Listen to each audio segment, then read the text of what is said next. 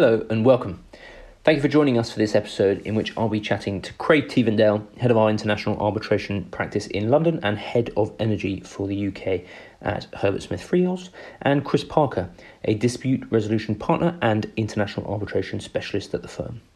I am Charlie Morgan, a senior dispute resolution and international arbitration lawyer, also based in London. Today we're going to be talking about contractual risk allocation with host states in the energy sector, and in particular in the oil and gas sector, given the low oil price environment within which we're currently operating. These are challenging times, no doubt, and they're also times of dramatic change, and we'll talk a bit more about that and the impacts of contractual relationships with host states in that environment. But you can also hear more on it in our Catalyst, Future of Work and Future Cities campaigns that you can find on our website. In the current low oil price environment, oil and gas companies and governments alike are suffering financially.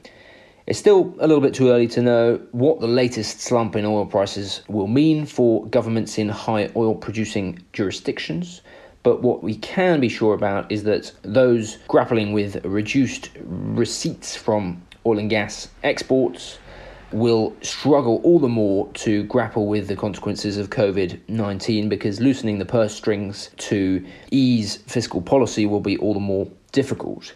And so in that context, today we're going to talk a little bit about how state entities or national oil companies might be looking to generate a bit more value from the commodities that they have within their territory, and how the fall in oil prices and the consequential adverse financial effects can drive some governments to look closely at the contractual arrangements that are in place and potentially some of the fiscal terms that surround those.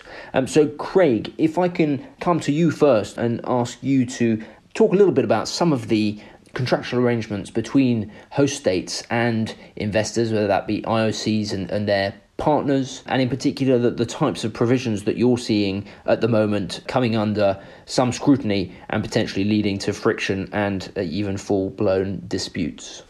Thanks, Charlie. And let's focus on the most common type of agreement that we encounter in the upstream, which is, of course, a production sharing agreement or production sharing contract. And the nomenclature changes in some jurisdictions. Indeed, it's a technical services contract or something else which avoids the concept of production sharing. But the fundamental principles are the same, which are the state allocates the original production to the contractor to recoup its costs of exploring, developing and producing under the contract, and that there will then typically be a division, an allocation between the host state and the IOCs. And in the current low oil price environment, there will be particular attention given to the specific terms, amongst them the mechanism for cost recovery and the split of profit oil. And in particular, we have seen that there will be a focus by host states on the costs incurred in exploring, developing and ultimately producing, and there will be a particular focus in terms of challenging whether or not some of those costs should indeed be recovered. Thanks, Craig. So that would be a divergence of views between the host state or national oil company and the contractor parties as to whether a cost was legitimately incurred and properly should be recovered in priority to any distribution to the state. Is that right? Typically, many PSAs will provide limited basis by which the costs incurred in exploring, developing and producing might not be cost recoverable, and this will depend upon the generation of the production sharing agreement and also the jurisdiction. But it would be typical, for example, for the right to disallow costs to only arise if there has been a material or willful breach of contract or gross negligence or willful misconduct or some variation on those concepts, on those very high bars to disallowing cost recovery. Otherwise, most PSAs will entitle those exploring to recover their costs, even if, for example, it has not been done well, even if there have been cost overruns or problems with schedule, which might even reach the extent of negligence, commonly interpreted. What we are seeing at the moment are more of these disputes arising, the greater exercise of audit rights by states, a greater tendency to challenge historical cost and to trim the cost recoverable proportion. And of course that then follows on such that as amongst the joint venture itself, those which have incurred these upfront costs in the first place, there may then be disputes, there may then be challenges against the operator as to whether what was done in the most efficient way, and often the fact that the host state is challenging the right to recover flags up that there is a dispute or a challenge on the way at the joint venture level too. So, Chris, if I can come to you then on any other areas that you're seeing causing disputes or disagreements between parties at the moment in the current climate. Thanks, Charlie. Yes, I will pick up on a few additional themes. First of all, I'll just pick up on stabilisation clauses because they are an important part of the contractor's armoury under many PSCs or equivalent agreements with states. And what essentially they are contractual protections against subsequent changes in the legal or fiscal regime of the host state. And they can take various different forms, but probably the most common is an economic equilibrium stabilisation clause, which is effectively an agreement to adjust the economic terms of the PSC to match subsequent changes in the legal or fiscal regime. And that generally, there'll be triggering events for a stabilisation clause like this, and they will generally include a change in law or a change in the way a law is applied or a change in tax. And these clauses can be, as Craig alluded to earlier, an important protection for investors. They will give, at the very least, a negotiating tool with the state if, for example, the fiscal regime is changed, which we all know can have very significant financial implications, to say that effectively there's a contractual promise here that you would either indemnify us or adjust the commercial regime if there was a change in tax along these lines. So a powerful potential protection. They do tend to raise various legal questions, including particularly as to the scope of the clause. What was it intended to cover? Was it intended to be triggered by a change of the sort under discussion? And also as to their enforceability, whether that's under local law, where there can be more challenges. If the PSC is governed by the law of the host state, then sometimes there may be more difficulties when it comes to a state, at least in enforcing these clauses, with the state arguing, well, it cannot be as a matter of law of my country that a clause will operate to fetter my discretion, although there will always be arguments around that. But also often PSCs can be governed also in part, at least, by international law principles. And there is a well-developed body of international law examining the validity of stabilisation clauses and when they will be upheld. But there's certainly a very useful potential protection, and certainly something we see discussed and have seen discussed recently in the context of this environment and the sort of regulatory and fiscal pressures from host states that Craig mentioned earlier. Thanks, Chris. And we've mentioned the pressures that governments are coming under here financially. Is there anything on the flip side where counterparties to the state are suffering in these challenging times, and how that impacts on their contractual arrangements with the state? Yeah, absolutely, Charlie. And certainly it's a tough time for everyone involved in the industry at the moment. There's 2 points building out your question that I'd highlight. The first is a situation, especially when fields are in exploration or development stages, where contractors decide in this environment that the IOCs and their partners decide that they wish to minimise expenditure, or at least defer certain expenditure, whereas the state's interest then may well be in get on and explore this field or get on and develop this field. So the state may well be sometimes rightly resistant to that sort of proposal, and that may need to be agreed with them. It's changing expectations. So in that situation, it's very important that the investors think about what obligations they have, whether it's minimum work obligations under the PSC, whether it's obligations that have been generated by previously agreed development plans or work programs and budgets. make sure that they look at those and what they may be. And then, as I say, there will be a twin track discussion here with the state. One is in terms of what the legal position is, then secondly in terms of managing the state's expectations, because of course there are pressures on both sides there.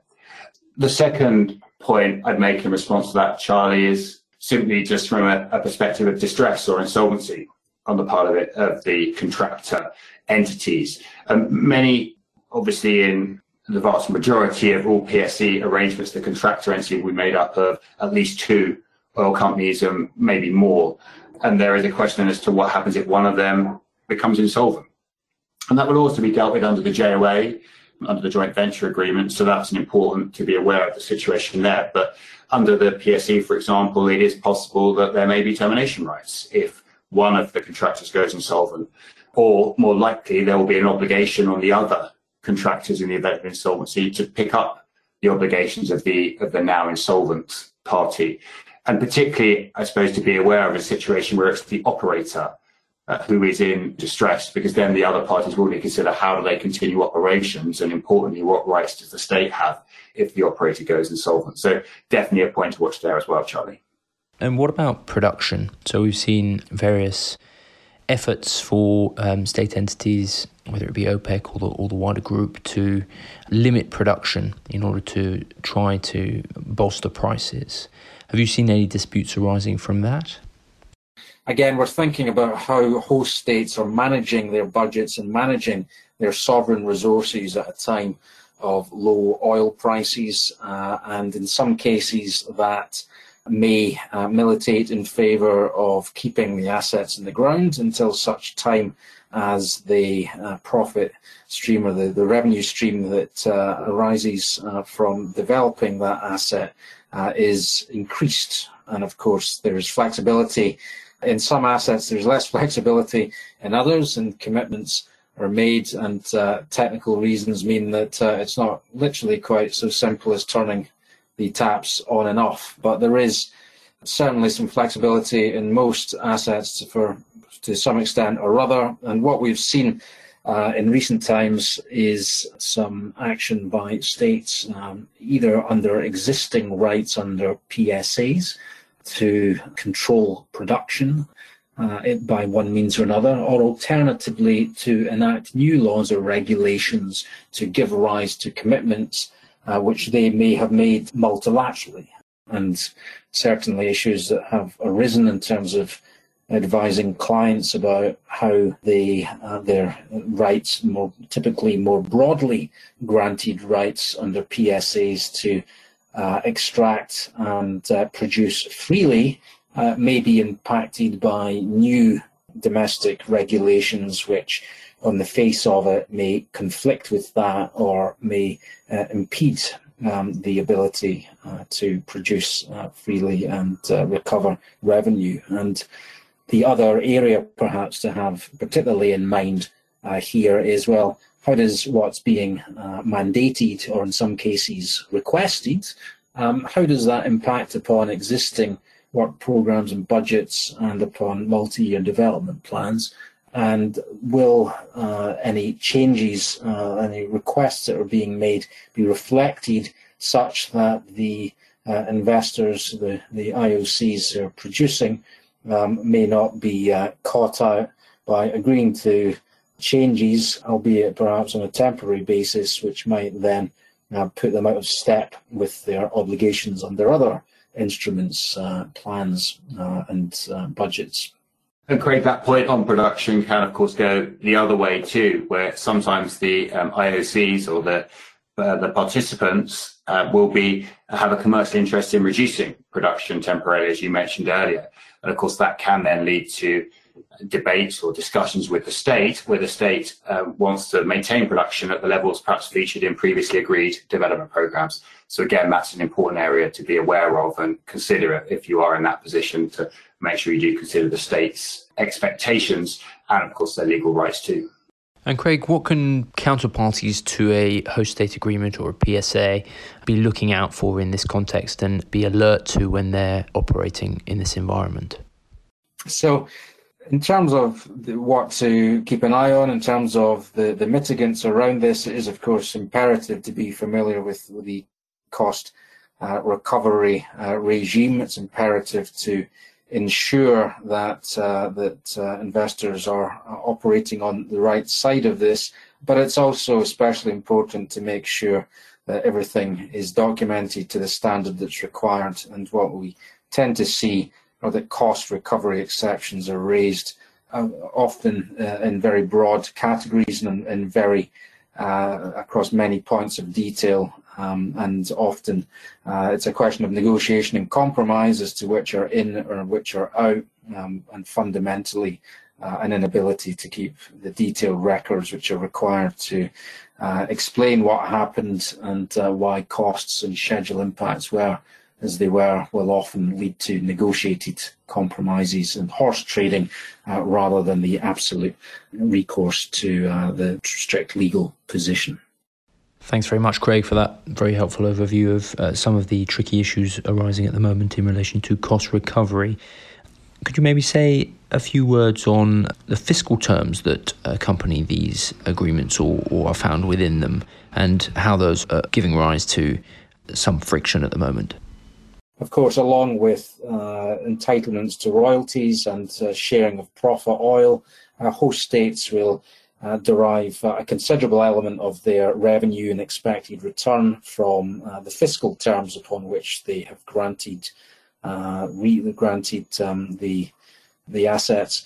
And whilst these will often be characterised or couched in terms of income tax, there might be other regimes which are applicable as well. And what we are seeing at the moment are two things really. First of all, a keenness to revisit the existing terms, and in some cases to introduce new regulations or laws to make up through fiscal instruments what is being lost by the impact of the oil price. And the second means is a more energetic application of existing levers.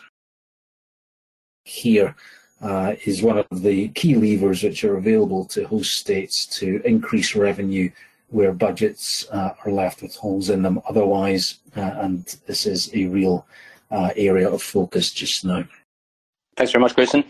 Chris, maybe I'll come back to you to wrap things up for us, and maybe I can ask you to just draw out a couple of points in summary of what we've discussed, and then your recommendations for what state counterparties should be doing at the moment in terms of getting their ducks in a row and preparing for the challenging times ahead. Thanks, Charlie. So I suppose to round things up, what we've tried to do today is give a flavour of how some situations where there is a disconnect in commercial interest between states and the participating oil companies can materialise in disputes. Of course, that won't always be the case. There will be plenty of projects where good dialogue and relationships means that the interests remain aligned, or at least where they are temporarily out of alignment. There is agreement as to the best way forward in the long-term benefit of all the stakeholders. And that ultimately is, of course, the aim in any of these situations. As Craig said, you don't want to get to enforcement. You, of course, don't even want to get to litigation or arbitration if you can avoid it. So in terms of takeaways, dialogue and relationship with the state is, of course, always critical. But to have that effective dialogue and relationship, it's really important and really beneficial to be aware of the sort of potential flashpoints that can be coming down the line of the sort we've talked about today, whether that is cost recovery, if you're at the production stage of the project, or whether it's in expectations for development, if you're at an earlier stage of the project. And then you can then consider the different documents, the different contractual rights as they are, and horizon spots the issues you may face, hopefully allowing you to address some of those issues proactively with the state, or at least if and when they do arise, you are familiar with the contractual position and leaves you well placed to go and negotiate a beneficial outcome. Great. Well, Craig, Chris, really good to speak to you both. Thanks very much for your time. As Craig mentioned, please do join us for the next episode, which will be When a Contract Doesn't Cut It, Reaching for the Treaty. And we hope you'll join us again. Thank you very much.